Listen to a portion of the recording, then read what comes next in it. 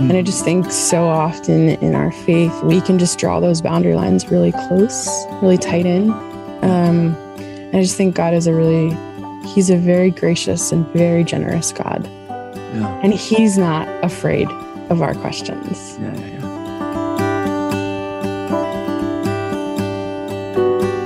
Welcome to the Habit Podcast, conversations with writers about writing. I'm Jonathan Rogers, your host. Over the last few years, Lori Ferguson Wilbert has been moving toward a more contemplative and expansive faith. She has learned to be more curious, living into questions as a way of being present with God, rather than seizing too quickly on answers that may not be as helpful or as true as they first appear. That trajectory gives shape to her new book, A Curious Faith.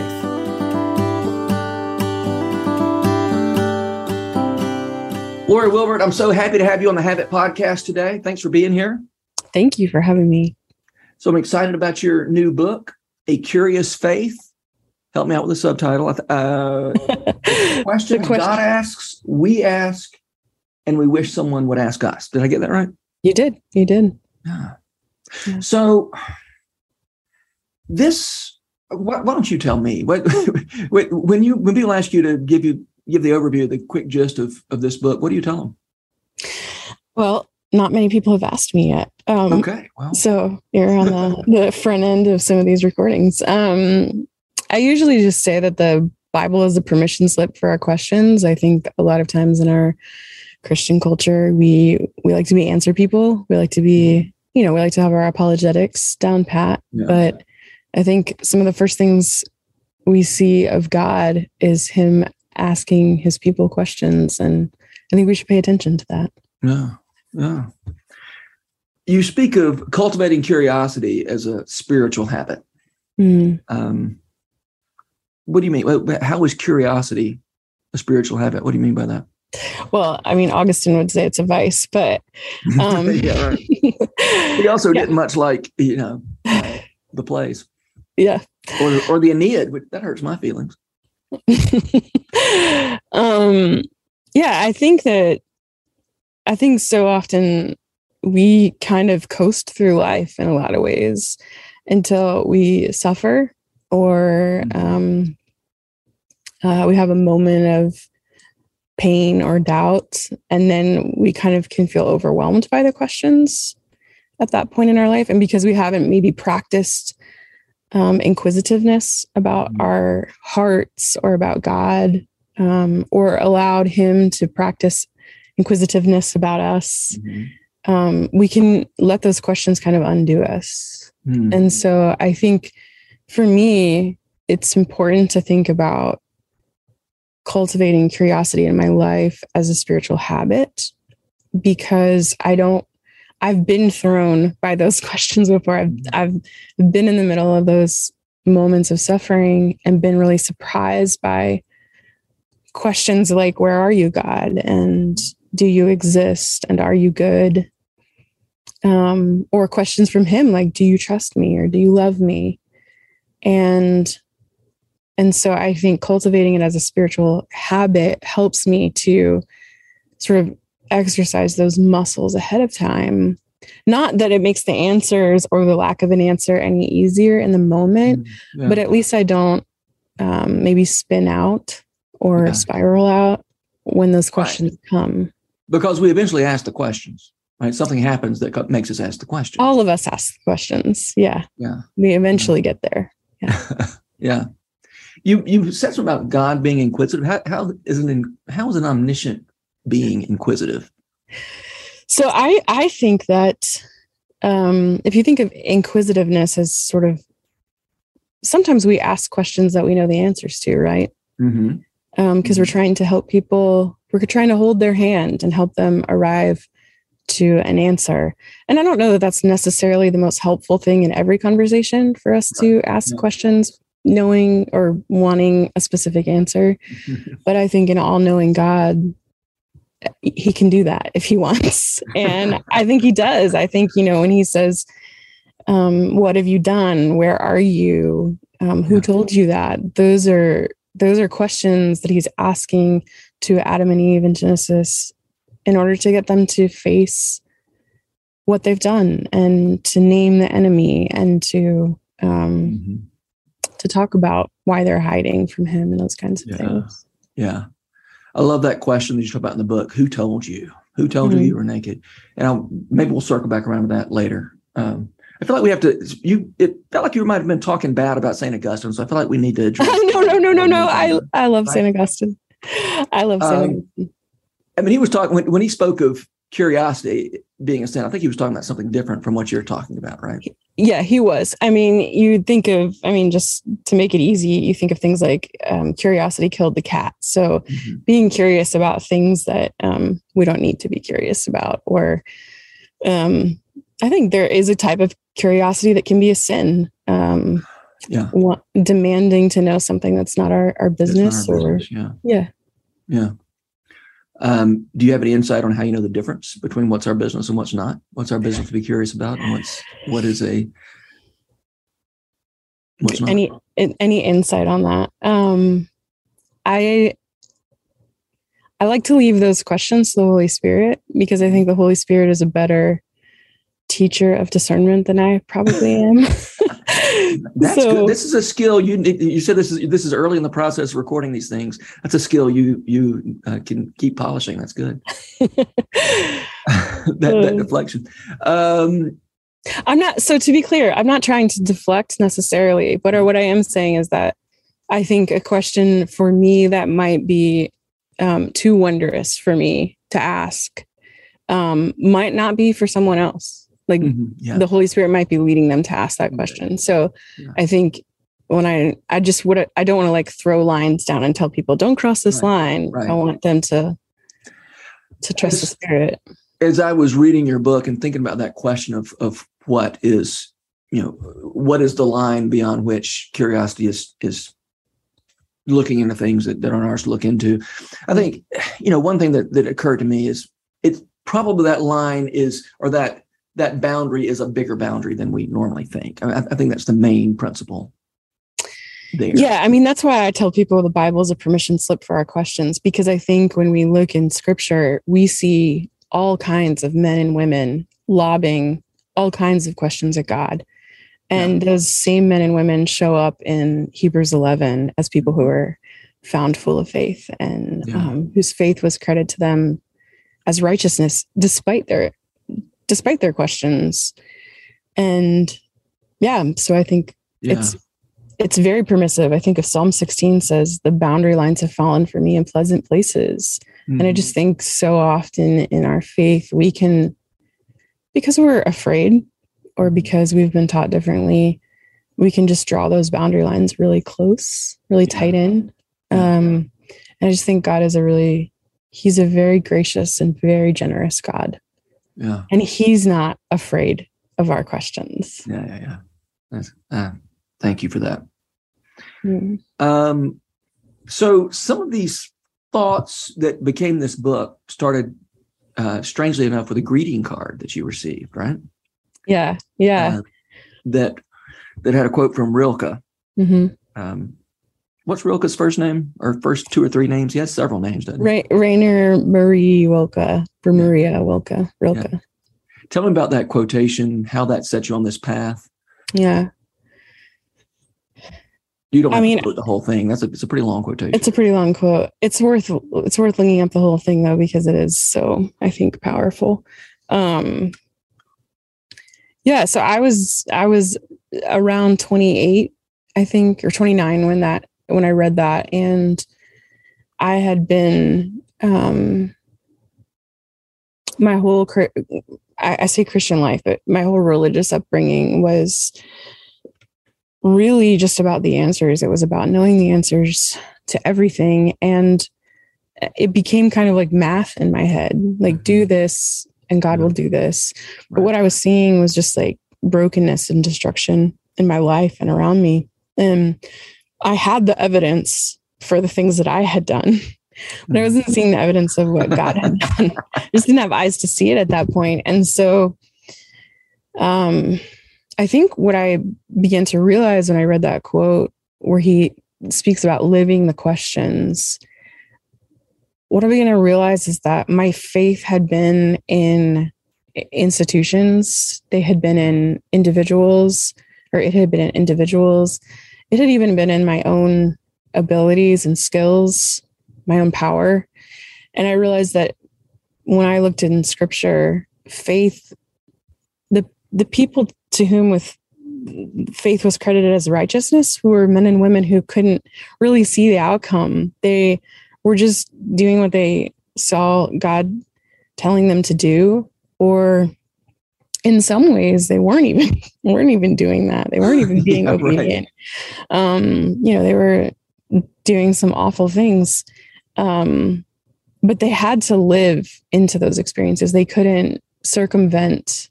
There was no combination lock that was going to unlock God's goodness for them, or his faithfulness. And that's what the life of faith is. It's walking. It's kind of sort of learning to walk in the dark in a lot of ways. We hear people say, look, we know the end of the story, and we do, but that doesn't mean we know all the chapters in between. Yeah, there's a whole lot of middle there. Yeah. Yeah. And so I did pull up that long quote from Rilke. And I love it. Be patient toward all that is unsolved in your heart, and try to love the questions themselves. Mm. And I'm not going to read the whole thing, but it's so good. And then, live the questions. What is that phrase, live the questions? It becomes a refrain in your book. Tell me about that. What would you say live the questions means? Yeah, I think one of the things that I was seeing in my own life was this propensity to sort of like bounce right from a question to settling for an answer, even if the answer didn't actually settle me. Yeah. Even if the answer didn't actually lead me to love God more or see God more. Mm-hmm. And so I call this bouncing, like this bounce. It was like this, Tigger, we're kind of happy. We're just going to move through, move from one question to an answer. And I think what I began to learn was that when I chose to stick with a question without running right to an answer, I actually found God in that place. I found the living God in that place, instead of finding sort of an idolized picture of God, or like a felt Jesus, like a Sunday school Jesus, felt board Jesus. Yeah. But when I sat with those questions and just kind of sat in the fullness of what those questions revealed about me, what they revealed about God, and what they revealed about the world around me, my faith was really strengthened in a way that I don't know that it ever has been strengthened before. And it I find myself in situations even now, 12 or 13 years later, where when I find myself wanting to move toward control, wanting to know the answer for something, man, I just lose sight of God really quickly. And so that's to me, that's what living the questions means. Yeah. Sometimes I find myself by default thinking of questions and answers as being almost like, dissonance and then resolution. I'm feeling some dissonance, ask a question, there's some resolution. I feel some disequilibrium. The answer to the question gives me some equilibrium. Yeah. And like you said, sometimes we latch on to, just out of the desire to have some equilibrium, we latch on to an answer a little too soon. Yeah. And, it's not unusual in a symphony, for instance, for the dissonance to unfold other dissonance and keep going. Yeah. Eventually there's resolution, typically in these pieces of music. But in a what do you call it? I guess in a symphony or in a novel, if we get that resolution too soon, it's over. Yeah. And I don't know why we don't learn from story, or from music that we don't really want resolution as quickly as we think we do. Yeah. And yet, when I think so often, and I think you touch on this in your book, I'm reluctant to ask a question. Sometimes I'm reluctant to ask the question for fear that it's going to unfold more questions. If I could be sure I was going to get a satisfactory answer and be good, then I would be glad to ask the question. Yeah. But if I'm afraid it might unfold some more questions, I'm a little bashful about asking. I think that's what faith is. Like when we look at Peter, for example, stepping out into the boat. I know it's like an age-old, metaphor for faith and all those things, but it's the one we have. Yeah. Everything that made sense to him in that moment as a man who was familiar with water and familiar with boats and familiar with storms, like everything that made sense to him, he had to kind of suspend that unbelief and trust that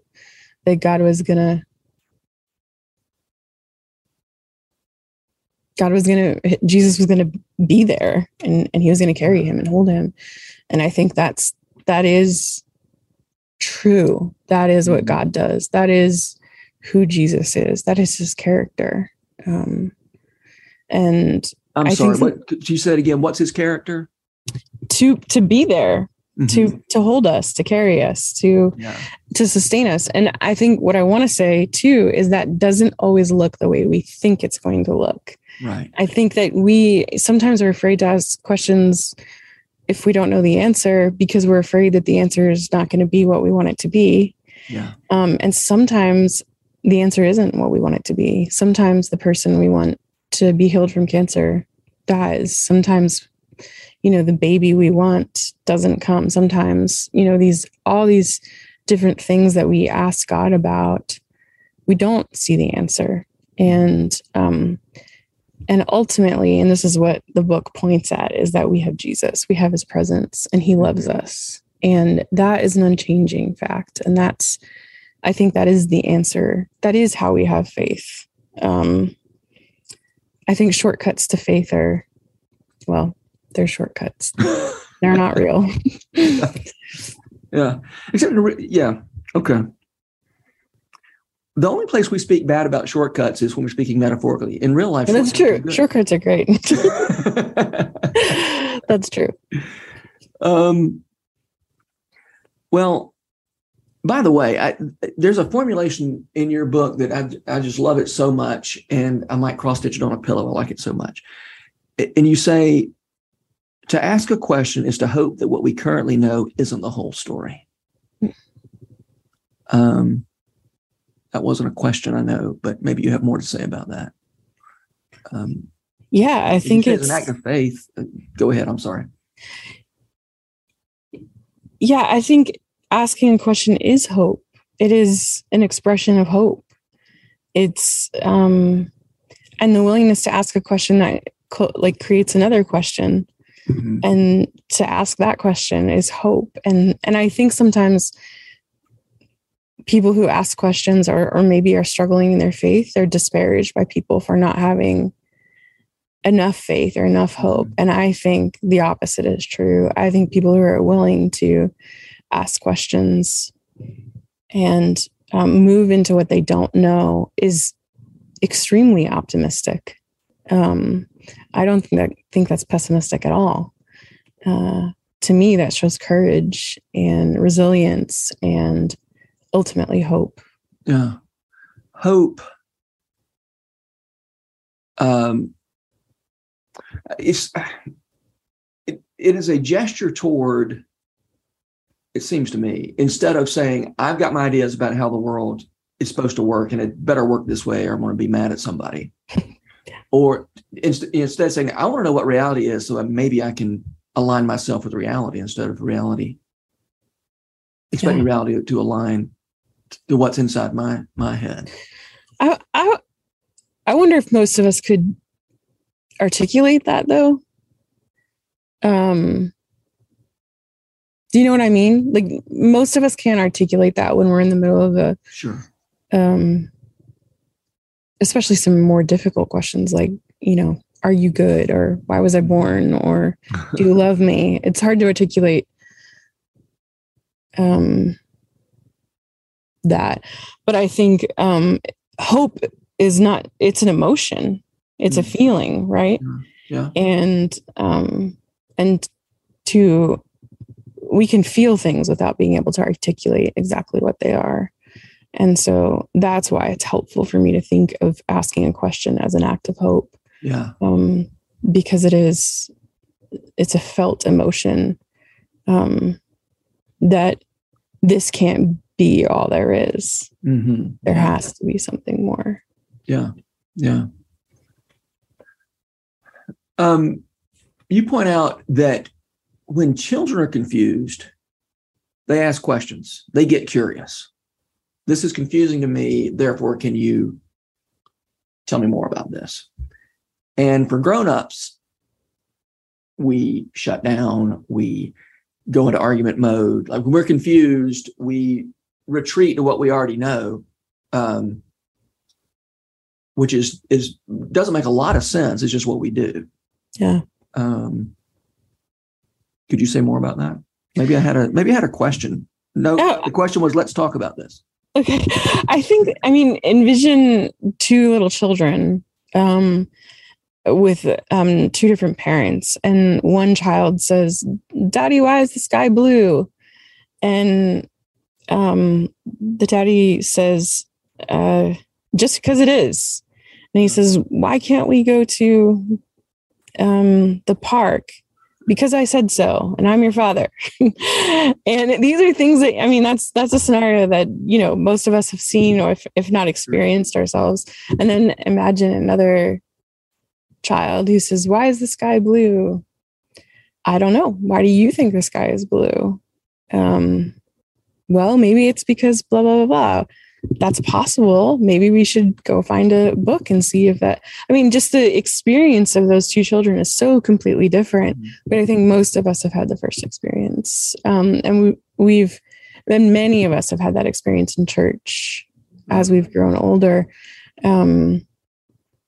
Why do we trust God? Because he's trustworthy. Well, that's not a very helpful answer in the midst of I'm struggling to trust God. What would be better is to know that God is a father who wants you to, he wants to sometimes ask you a question back. Why do you find it difficult to trust me? What is hurting in you?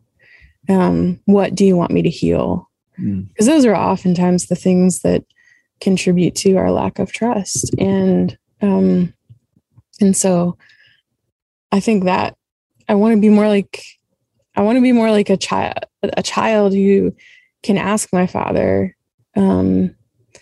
questions, knowing that sometimes he'll ask them back to me. And sometimes I might have to do some work. Yeah. And sometimes I might have to wait. And some things might be a mystery. And he might not have an answer for everything. But that's the kind of child I want to be with him. Yeah. You say that Christianity isn't so much about knowing good answers as much as it's asking good questions. But sure, there's a place for answers, isn't there? Don't we ask in hopes of getting answers? Yeah, absolutely. Absolutely. And I think, to me, the answer is Jesus. And I know that might seem simplistic, but that is it is in him that we find the yes and amen. It is in him that we find the way, the truth, and the life. It is through him that we find the Father. It is because of him that we have the Spirit. And so, of course, so that's the answer. Jesus is the answer. And then there's a trickle down from that. So what does that mean for, where should I go to college? Who should I marry? I think if Jesus is our sort of guiding, if he's the guiding presence, if the Holy Spirit is the guiding presence, those answers will feel more, hopefully, they'll feel more accessible to us. I think so often, at least in my life, when I want an answer to something, I look around me. I look at the people around me. I look at my community. I look at to pastors or elders. I look to wise writers from old. I look to podcasts or whatever. Like I look around me and I rarely look to Jesus and just say, what are you asking of me to do here? And how can I find goodness, the good life in you, in this world?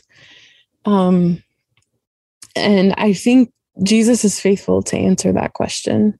God's word says that wisdom is given to us generously when we ask. And I know that might sound like a cop-out answer, but I do think that Jesus is the most important one to orient our whole lives around. Not a specific doctrine or a specific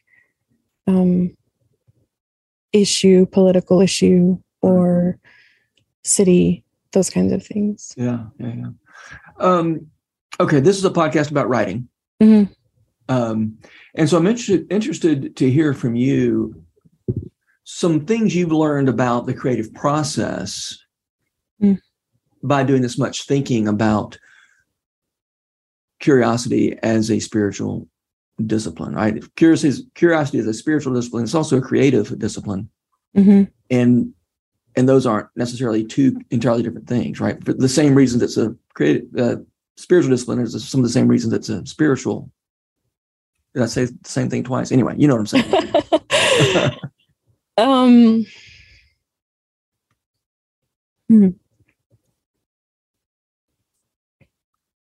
I think curiosity at its core is the work of paying attention, right? Yeah. Mm-hmm. It's paying attention to the macro and the micro. It's paying attention to the human in front of you. Mm-hmm. It's paying attention to the story that you're living. Yeah. And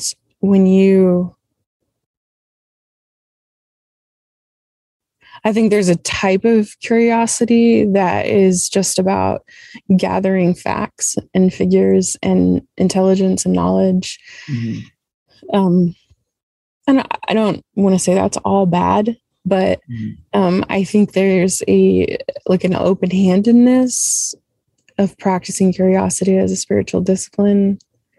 It's a formative experience, and it has to be open-handed. What does open-handed mean? Yeah. It means sometimes we don't know where we're going. Yeah. Almost every single thing I've ever written, I don't know where I'm going when I start it. Flannery said, I don't know what I think until I've written it. And I think many writers would probably say the same thing. Mm-hmm. It's a different kind of writing than academic or technical writing where you're, following an outline and those kinds of things, right, trying to prove a point. But to write as a creative exercise, oftentimes we just don't know where we're going. Yeah. And we're just going to. By the way, I think intellectually honest academic writing also doesn't mean you know where you're going to start with. I love that idea. That's a really. I think any kind of intellectual honesty requires that we don't start with the answer mm-hmm. that we're working toward. Mm-hmm. And I don't, I think it's a lot, in some ways it's easier to write that way. And in some ways that's what readers expect is you got an answer and now you're going to walk me through the answer. And I think it's helpful to have some sort of conclusion. I'm not opposed to moving toward an answer. I think it's just a bad idea to start with the answer every time and then figure out how am I going to get to this answer, this preconceived notion that's going to be my answer. I wonder if the way publishing is these days, it kind of does require that you have an answer. The ways that proposals and this is a writing podcast, so hopefully your listeners are familiar with that process in some respect. Yeah. So just being able to, sit down and churn out the first 3 chapters of your book and an annotated chapter table of contents and comparable titles and all those kinds of things. It does take the curiosity out of it. Mm-hmm. And for me, honestly, Jonathan, I found that to be one of the most difficult parts of writing books, because I tend to be a very, I tend to be a curious writer. I tend to be someone who kind of writes myself into my best ideas. And that has been a real challenge for me in writing. Now, didn't you finish this book before you got a contract for it? Well, yeah. I mean, the contract was in the works for about 2 months before we finally got a signed contract. But it wasn't one of those things where I've got a proposal and here's what this book is going to do, and then you write to that. I wrote the proposal, I think, it all happened in like a 6-month period of time. I think I started the book, I wrote the first 10 chapters, and then I wrote the proposal, and then it got shopped, and then I continued the book. Yeah. But at least you weren't committed contractually. I wasn't. No. Yeah, I wasn't. But I think I still, just to be honest, I think I still, my mind is still in that space where, the publisher wants, an acquisition editor, they're going to want to see a proposal. They're going to want to see a great idea that's marketable and your ability to market it. And I wonder if it's taken some of the creativity out of the craft. Well, don't let it take the creativity out, Lori. Thanks. All right. I've got, so your structure here is you rounded up 30, 35 questions. Were they all from scripture? Were all? Yeah, I was thinking they were. And there's a little essay on each of those. And one that to me felt really relevant to the writer. It's one of the first 2 or 3 essays of the piece, is that question of when God asks Adam and Eve, who told you? Like they said, we hid because we were naked. And he says, who told you were naked? Naked. And I love the way you talk about that, right? That the need for us to understand where the ideas that we have in our, those ideas, those false ideas in our head that we often think came from inside us, came from somewhere else a lot of the time. Yeah. And that seems super relevant to writers. And, I'm always hesitant when people are talking about actual spiritual principles to say, oh yeah, that reminds me of something about writing. But nevertheless, I've been thinking a lot lately about the inner critic and the difference between, my actual inner critic, my own judgment, which the writer has to have, and then all those other voices that I've just externalized from elsewhere. And I love that question of who told you that you weren't supposed to have a split infinitive? Who told you that your ideas probably aren't going to be good enough or interesting enough? Or who told you the things you're curious about are not what anybody else is going to be interested in? So you're a writer. You know about the inner critic, and you know about other voices that get in there too. Yeah. So the floor is open for discussion on that topic. Yeah, I think so many things in our lives are sort of implicit thoughts more than they are explicit. So, the old imposter syndrome, you're not enough, or you're faking. You're going to be found out. Has someone actually told us those things? I don't know. But when we measure ourselves up to someone else, or when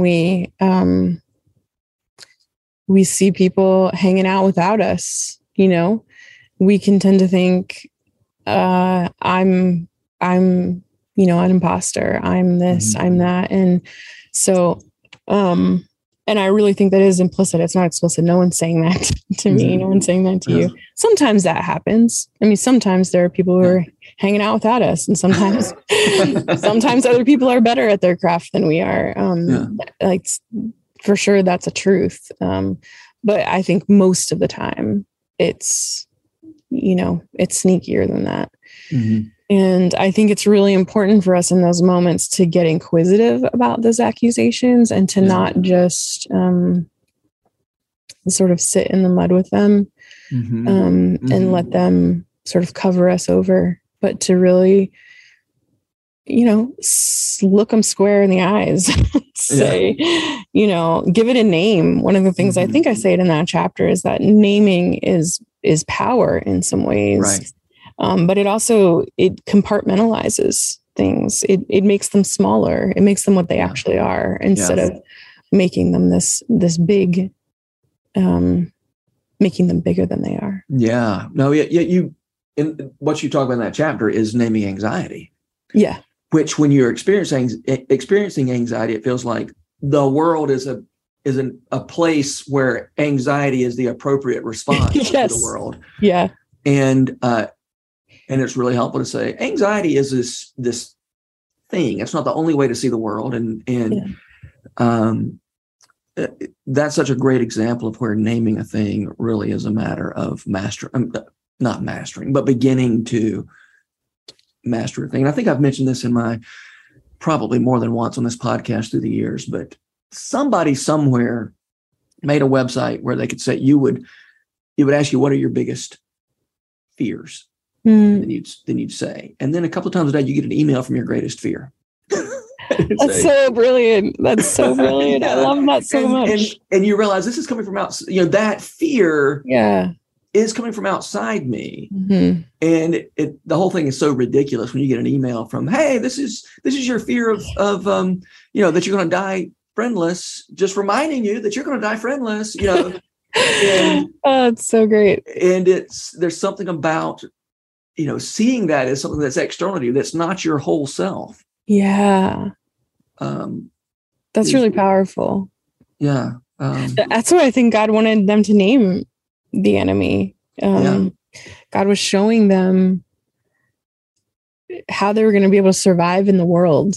If we didn't know that there was a source other than us, those things would eat us alive. They would totally eat us alive. And I think God was saying, you're going to need this tool. You're going to need this tool in your tool belt.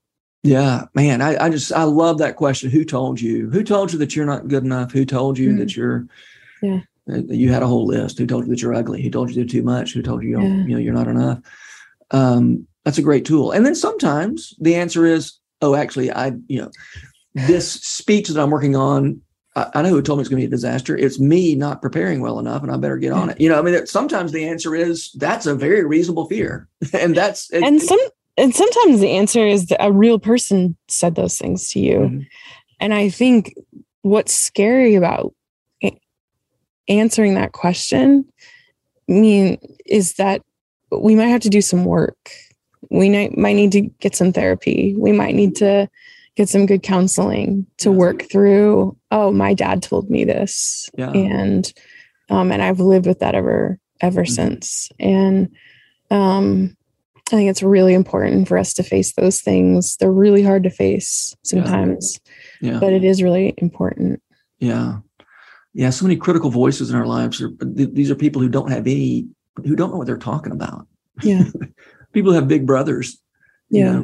Things that big brothers put in their heads. That big brother had no idea what he was talking about. Or maybe someone did the same thing to him. And the only thing he knows how to do is do the same thing to others. And so we get to be the people who will say, I'm not going to perpetuate that in my life. I'm not going to be the person who tells other people that they can't do it Okay. I recently read, I say recently, a couple of hours ago, I think you just posted it, a little essay you wrote about the inner ring, C.S. Lewis's idea of the inner ring. And since you just mentioned people hanging out without you, that seems to be something that's on your mind because that's something you mentioned in that essay. We're running short on time, but I'd love to hear you talk a little bit about that.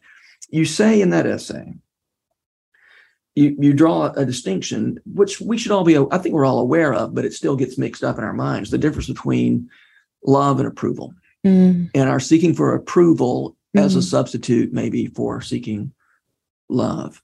And you said something that sounded awesome, but I've just got to ask you what you even meant by it. Because what you said was, am I going to have to I guess I'm going to have to paraphrase. In essence, no, here it is. The more I've learned what love is, the less I care about approval because I've learned I don't need it. You've learned you don't need approval? I'm learning I don't need it. I should have said. Okay, you're learning. I'm learning I don't need it. But I would say in comparison to me 5, 10, 15 years ago. Because I can tell you, I'm a long way from knowing I don't need approval. Crippled by it, though. Absolutely crippled by it. And now I do feel, I think a friend always talks about a difficult thing in her life. She says it hits her, but it doesn't haunt her. I've always loved that. I've always loved that phrase because I think there's so many things in our lives that haunt us for a really long time. Yeah. And this goes back to what we were just talking about, just sort of the accusations, the implicit accusations. But when we finally are able to name it, we realize it's still going to hit us at times, but it's not going to haunt us because I can give it a name. And so I think when I think about approval, that's what I think about is, it hits me at times right now. So what's it? The need for approval, the desire for approval. The desire to be an element of approval, whether that's liked or invited or wanted or those kinds of things. There are going to be times where it's hitting me more. And so, for instance, I'm in the middle of launching this book out into the world. And it's a time, every author, if they're being honest, will tell you this is a time where all of your insecurities are, absolutely, they're blinking red lights, and you just want people to buy your book, and you want people to, acknowledge the fact that you've been working on this for 2 years. And but I think the thing I just keep coming back to is I am God's beloved. He loves me. I am loved by God. And if only one person reads this book and their life is changed, like my life was changed by reading Rilke's quote 13 years ago, that is sufficient. That is sufficient. And I can go to bed confident and with joy. So I should have said, I'm learning to be okay without approval. But I think, I would say it was probably 80% of my life, maybe 90% of my life, 10 years ago was wanting approval. And I would say it's a much, much smaller slice. And I think part of that is just getting older, probably. Sure. Too. And I think it's so important that you ask yourself, why is it so important to me that people I don't know approve of me and love me? But people I can't love back, why do I need for them to love me so bad? Yeah, it's a great question. When I do know, I can list some people who actually love me. Yeah. And who like the books that I've written, and the fact that most people don't know about any books I've written. What's really interesting is that I know we got to run, but what's really interesting is I have always been someone who withheld my real love from people for various reasons through my life. I've been someone who's held back, who's withdrawn and reserved my love and my trust. And in the past 7 or 8 years, partially because of some of the things I share in the beginning of the book, I've realized, wow, this is really doing damage in my life and in the lives of the people around me. And so I've begun to be braver with that love and to give that love and to really plant my flags in a couple of relationships that are profound and rich and immeasurably good in my life. And the more that I find my love in them and feel loved by them, the less I care about the approval of the masses. So I do think that love is to be loved, and to love is the way to not be haunted by the need and desire for approval. Yeah. Great. Okay. Can you give me, we're running short on time, but can you give me 1 or 2 writers who make you want to write? As a way of wrapping things up here. 1 or 2. Wendell Berry, always Wendell Berry. That's the spirit. In every form and format. always Madeline Lango. I always walk away from her.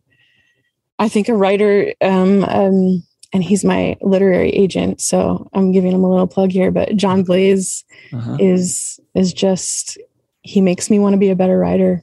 Yeah. And, yeah. Well, great. Yeah. Well, thank you so much, Lori, for being here. And I hope I hope a lot of people read and benefit from this book. And I hope we can talk again soon. Thank you. The Habit Podcast is brought to you by The Rabbit Room, where art nourishes community and community nourishes art. To check out more of our podcasts, visit rabbitroom.com/podcast. Our work at The Rabbit Room would be impossible without the generous support of our membership. If you'd like to learn more about membership at The Rabbit Room, visit rabbitroom.com/member. And thanks for listening. The Habit membership is a library of resources for writers by me, Jonathan Rogers. More importantly, The Habit is a hub of community where like-minded writers gather to discuss their work and give each other a little more courage. Find out more at thehabit.co.